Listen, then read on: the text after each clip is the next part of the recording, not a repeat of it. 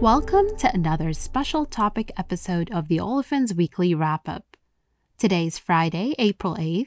I'm Haya Batniji, and this week's special topic episode will recap the polyolefins highlights from WPC and AFPM. Today, I'm joined by Joel Morales, Executive Director of Americas Polyolefins. Welcome back to the podcast, Joel.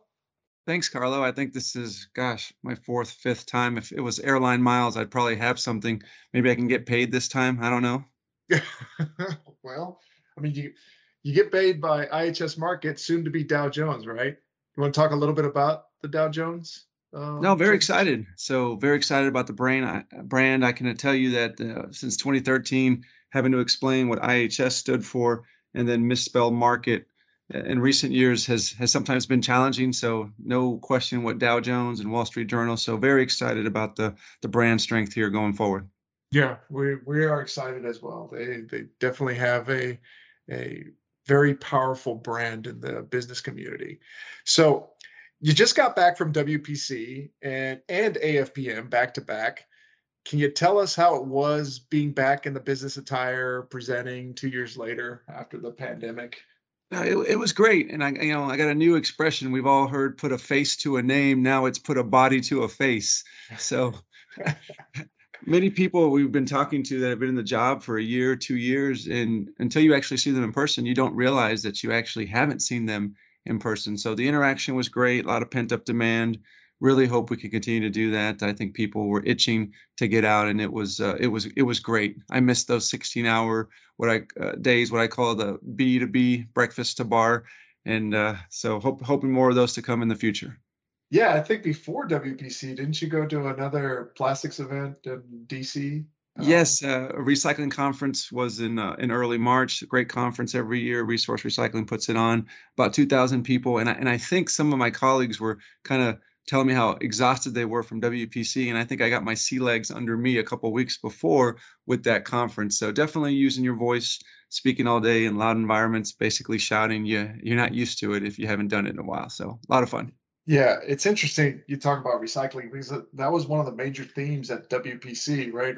Recycling, sustainability, net zero. But before we get into that, there's been a lot of activity in the short-term markets here in the U.S., especially as it relates to polypropylene. Not so much on polyethylene. So could you address kind of both of those Sure. dynamics? The big question on polyethylene really is exports. Can we get exports back to that magical 2 billion number that we used to do and need to do to make room for the new capacity that's coming online? And essentially, we've been stuck about 1.6, and we've all talked about the logistic issues that are getting worked through, and will they stay here for quite some time? But in simple terms, if we're stuck for polyethylene and we can't get to that 2 billion mark by the summertime, and Shell Polymers successfully brings their 1.5 million metric tons of new capacity in the Marcellus and the Pittsburgh area on in the summertime, then our assumption of low 80% operating rates will have to be bumped down into the 70s. And that's a significant change for the world's second most competitive region. So that's what we're waiting for in polyethylene. A little bit more medium term. Near term in polypropylene, we've been hit by a slew of force majeures announced here right at the end of March. Coming into the year, we were pretty balanced. I'd say maybe even a little long. However, now with operational issues that we saw, we don't have March data yet from the American Chemistry Council. We'll get those hopefully by next week. But I would suspect we're looking at mid 80s rates max in March, and our analytics suggest that April will be a struggle to get much better than 83-ish.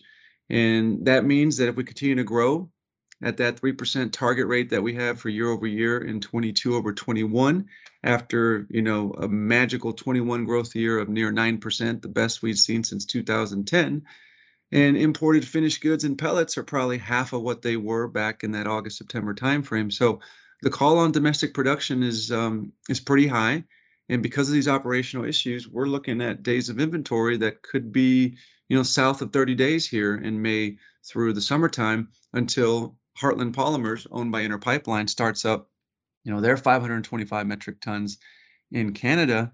And these dynamics are now putting us in a position where if Heartland Polymers doesn't start off as quickly as people think, well, we could see the market staying tighter for longer.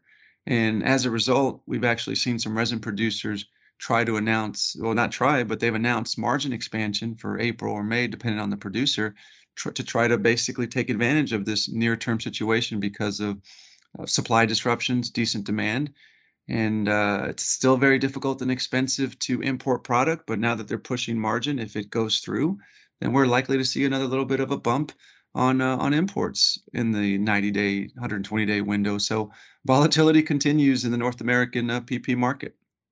Yeah, and what I find interesting, at least on the propylene side of things, is that we're kind of counting on that Heartland Polymers depressing PP operating rates a little bit to sort of loosen up the market from a monomer standpoint. The problem that we see now, at least from a second half balance perspective, is that Lyondell's propylene oxide facility is actually going to start up in the fourth quarter, a little bit earlier than what was communicated about a year or so ago. Lyondell's already communicated to the street that it's a 4Q startup for that POTBA plant. So that's forced us to reevaluate our second half balances, and things could get really tight, especially if Heartland doesn't come on time.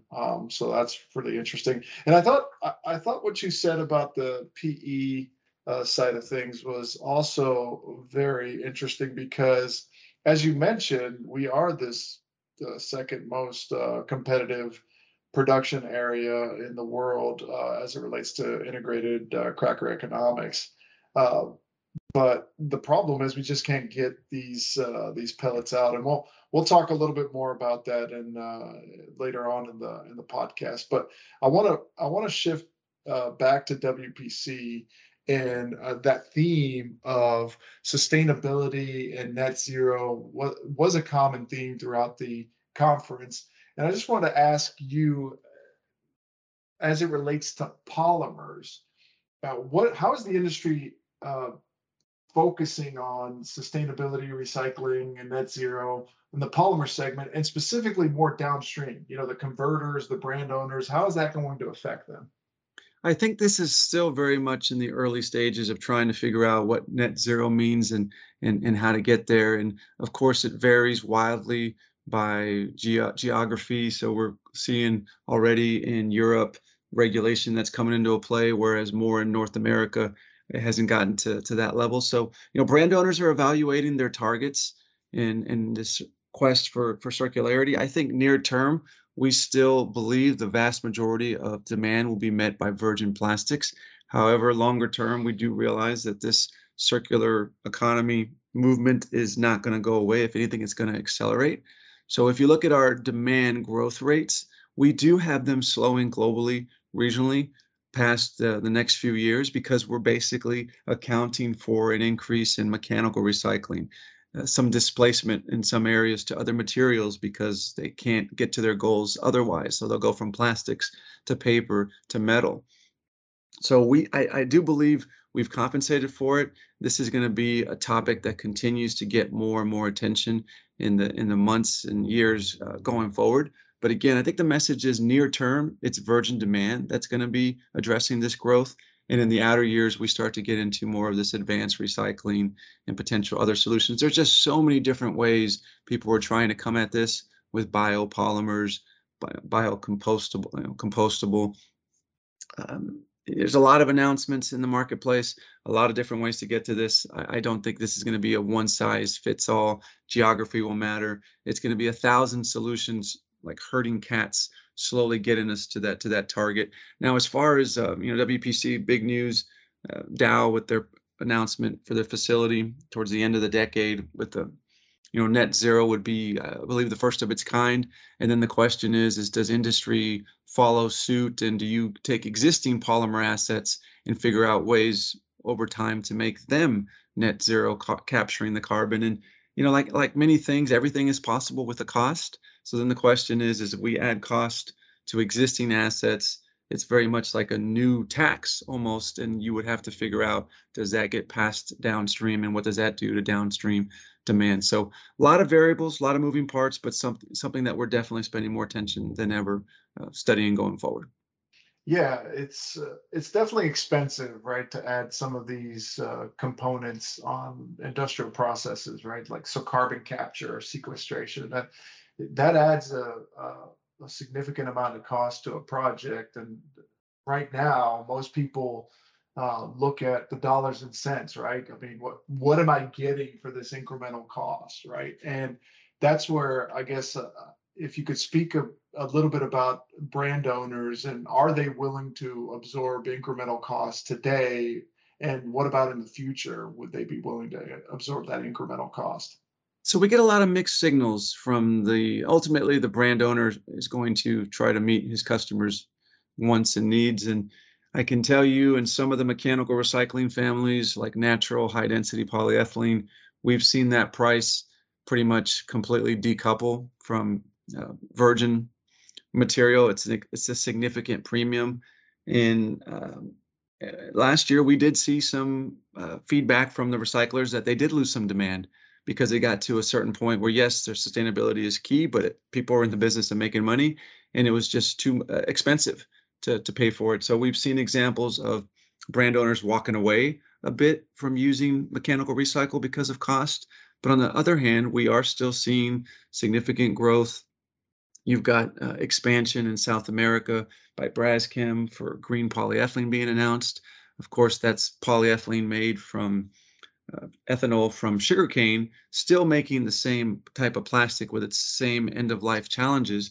But there is a market for that globally, and that the market exists because brand owners assign value to that, and they can pay a different price point for those materials compared to virgin. So we've had a strong economy, a lot of growth here in recent years, a lot of concern starting to develop about the effects of inflation. Of course, now we're in a high oil environment, and there's concern what that does 6 months from now, a year from now, if consumers find themselves short of cash because they can't keep up with inflation.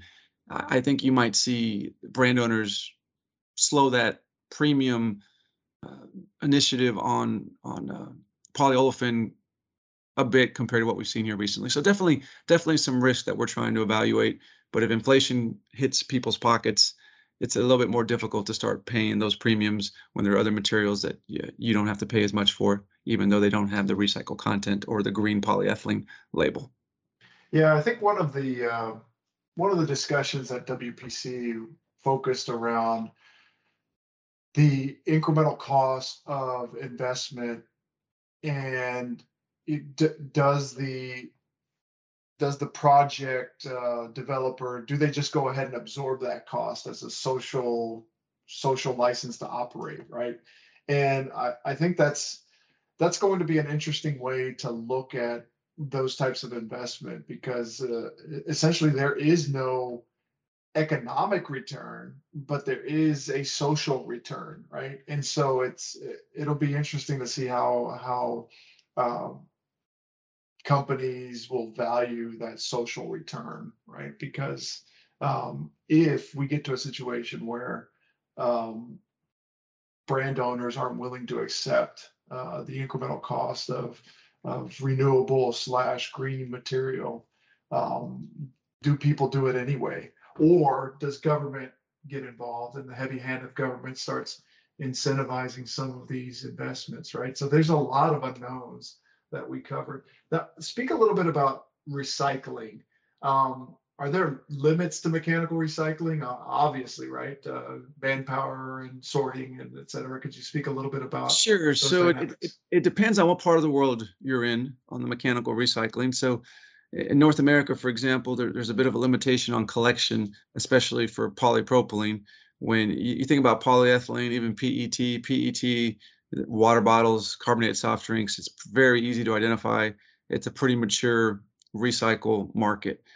Go to high density, the milk bottle, the milk gallon, very recognizable. You know, detergents, shampoo bottles, a little bit of back and forth between PET and high density, but you do have a staple there in that gallon milk bottle that's very well recognized. When you think about polypropylene, it's a lot of cats and dogs. It's um, takeout packaging, it's caps, and even caps are difficult to determine if they're high density or polypropylene. So polypropylene doesn't have the signature supply recognition that the other two do. That being said, we are seeing it grow on a percentage basis from a small base. So collection's a challenge. I sometimes joke, maybe I shouldn't joke, but when it comes to Americans, we can't get them to take care of themselves, right? We have an opioids crisis, obesity crisis. We can't get people to take care of their own health. Are they really going to care about recycling? So that's a challenge. Let's pretend we can get more mechanical recycling. Then there's an application challenge on the other end where you take this stuff, you wash it, you clean it up best you can, but very limited exposure into food applications. It's which is why the promise of some of these other technologies, advanced molecular recycling, those are promising because you can take difficult to recycle plastic, get it back into a feedstock, get it back eventually, it's on some proportion to a polymer, and you can't tell that it ever started from anything different than a normal feedstock, so it can go in any application. There's no quote, it's not clean enough constraint to be put in a certain application. So from that perspective, I guess overall there's a collection issue on mechanical, and there's an application where it will fit uh, bottleneck that kind of the market has to wrestle with. All right. So we talked at length about kind of the long-term vision, strategy. Um, that was where WPC was mostly centered on, right? Long-term analysis, sustainability, net zero. But at AFPM, things were a little bit more tactical. And a lot of the discussion, at least what I had with clients, and I'm sure you had some discussions as well, really focused on trade and the inability to get product out of the United States and get product back into the United States from certain areas in Asia. So I was curious to know how did those conversations go for you, and tell us a little bit more about what your thoughts are on trade. No, so it's appropriate we go from recycle to global logistics, essentially two topics that are extremely important, getting a lot of visibility, but no clear answers, more questions than answers. In terms of logistics, it's been challenging because the global market keeps changing, right? So we've got this conflict in Ukraine going on right now that's changed the energy profile than what we're expecting to pre-conflict. We've got a situation now in Shanghai where they're shut down because of COVID. Well, that wasn't really in the plans before that. That's having its effect on delays on the Shanghai port. So there's just a lot of things that keep popping up here that are unexpected. But I think the message, and I'll give us credit versus maybe some other views in the marketplace last year when prices were up and they just assume going back to 2005, 2008, 2017, other weather events that, what goes up must go down. Well, we knew it would come down, but we told our clients this, we identified that there was a structural change in global logistics. And that meant that for certain parts of the world, particularly the Americas, to a certain extent, Western Europe, there was a higher barrier of entry of imported resin, and maybe more importantly, imported finished goods. And what that means was it was going to be more expensive. And so domestic producers know that, and there's no reason for them to lower their prices below that import parity price. So it's almost similar as if we were a South American country and just decided to throw on a 15, 20% tax on imported resin and finished goods. I mean, maybe the number's wrong, but the concept is the same. So I think we did a good job of identifying that. The challenge is how exactly long do these elevated rates last? And long term, what is the new normal? There's a lot of moving pieces to this one as well. Our general commentary at AFPM was we really don't think this is getting resolved in 2022, and we're starting to even hear possibilities of this lagging into 2024. Now, people understand that inflation is real. If you try to buy any kind of good or go to an event or do anything here in the last year, you'll know that it's much more expensive than it was pre-COVID. So cost structures have been structurally moved up, and we're not going back. So the new question now is how long will this last to provide a barrier for domestic producers in the Americas to benefit. But the other question for we talked about polyethylene is they may benefit it from a barrier to entry, but they're getting hurt on it because they can't move their exports and take advantage of a pretty big ethane to naphtha advantage. So just a lot of frustration from the market just not knowing that answer of will this last 6 months, will this last a year? And we've done some scenario work. We showed it at WPC on just how important it is for U.S. exports to start moving up. And if it doesn't, what does it do to potentially operating rates? And there will be a down effect on prices and margins as well. So we continue to look at how to dig deeper into uh, that space on forecasting freight rates, maybe something that we can have in the more granularity in the future. But right now, we're basically telling people you should expect higher elevated freight rates well into well for the full year 2022, and start thinking about possibly even in 2023. So very big dynamic that we're dealing with here. Yeah, it's amazing because I think on the liquid freight side, we haven't seen a lot of these logistical challenges, but a lot of that is mostly due to port congestion, right? Yeah, this is all about containerized freight. So if you're shipping LPG, if you're shipping ethane, if you're shipping bulk liquids, they may have their own nuances with their supply and demand dynamics, but this is all a containerized freight issue because, in simplest terms, the shipping industry prepared for the worst, like many industries did in that first quarter and a half in 2020 when COVID broke out. And by the time people started shopping like crazy the second half of the year, we're still playing catch up. So if it's containerized freight, you are significantly affected, and that's why we're seeing some people trying to figure out ways to avoid containers and containerized and ocean ships that carry containers. Can you somehow put your resin material on what they call break bulk, which is a ship that doesn't have containers and just you literally physically store it in different ways? So we're seeing more people look at that. People are needing to get creative. People are starting to pay truck drivers more. People are buying more space. People are trying to get innovative to deal with the situation. We're just trying to figure out how much does that move the needle? Does that improve? Do we go from 1.6 to 1.8 to 2? So people are having to think outside the box and do things they've never done to go around this ocean container freight issue because it seems to be, barring global recession, which frankly might be in the cards here more now because of what's been going on. I was about to say that Yeah, because that was another key theme at AFPM is like this thing looks like it's slowing down. What what do you guys think? Right, that was the big other big theme at AFPM. yeah. So just like me, we're caught in the middle of our balance updates between what we've finalized at the end of the year and what we'll be doing here in the summertime. And clearly, the demand that we thought for the globe in 2022 is not going to be as good as we had thought back then. So we have to figure out with this inflation, with this global uncertainty, what is the impact with increased sustainability coming also? What is the impact on the demand growth for our products? And we're working on it. It's going to be less than what we thought, not more. Um, yeah, some really difficult situations we got to work through here. Yeah, no, that's definitely an issue that we have to address as a research shop. The other thing that also came into play at AFPM, at least in my conversations, was the situation in China with them going into lockdown again in certain cities, and especially one of their bigger cities, Shanghai. And the question that I got asked is, how is that going to affect global growth, right? And can China, what if China's growth actually slows, and what if they actually go in recession, right? So that was another question that I got asked.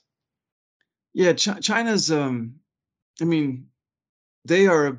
I don't want to use the word. I'm trying to see if I can say this. I mean, they're a beast when it comes to polyolefins from their share on demand every year and their share on production. You show the charts and new builds. They dominate most years as a percent of the new builds in the world. And I can tell you specific for Polypro, right now they have more product than they know what to do with, and the Yep. potential for them to be a significant um, net exporter for homopolymer products in particular is there. So I know North American clients are looking at that as an opportunity where, okay, prices here are going up again, and there's new plants coming on in Asia for homopolymer. Most of the time it's simple grades, but there's material coming from China all the time over here. So I think that in PP, their ability to impact the trade market's going to change. Of course, we've talked about this, Russia to Europe, no more for polymers, and that's going to open up some opportunities. Can Chinese get their stuff approved fast? There's some pretty stringent REACH requirements to move product into Europe, but China, their demand, their production, how those trends go definitely impact the global markets. And right now, it's very challenging for anyone that's using oil as a feedstock to make their polymers. They're in the red on their integrated margins. Any way you look at it, we're seeing some of the worst margins near term that we've seen since 2012. So it's not sustainable. But new plants are starting for both PE and PP in China, and the demand is not looking great to start the year. There's a lot of uncertainty, and I think they're going to find creative ways to sell it elsewhere if it makes sense, even if it's only a short period of time. So that's a new dynamic that we were not expecting to deal with, is China not consuming their own stuff. Yeah. No, that's great.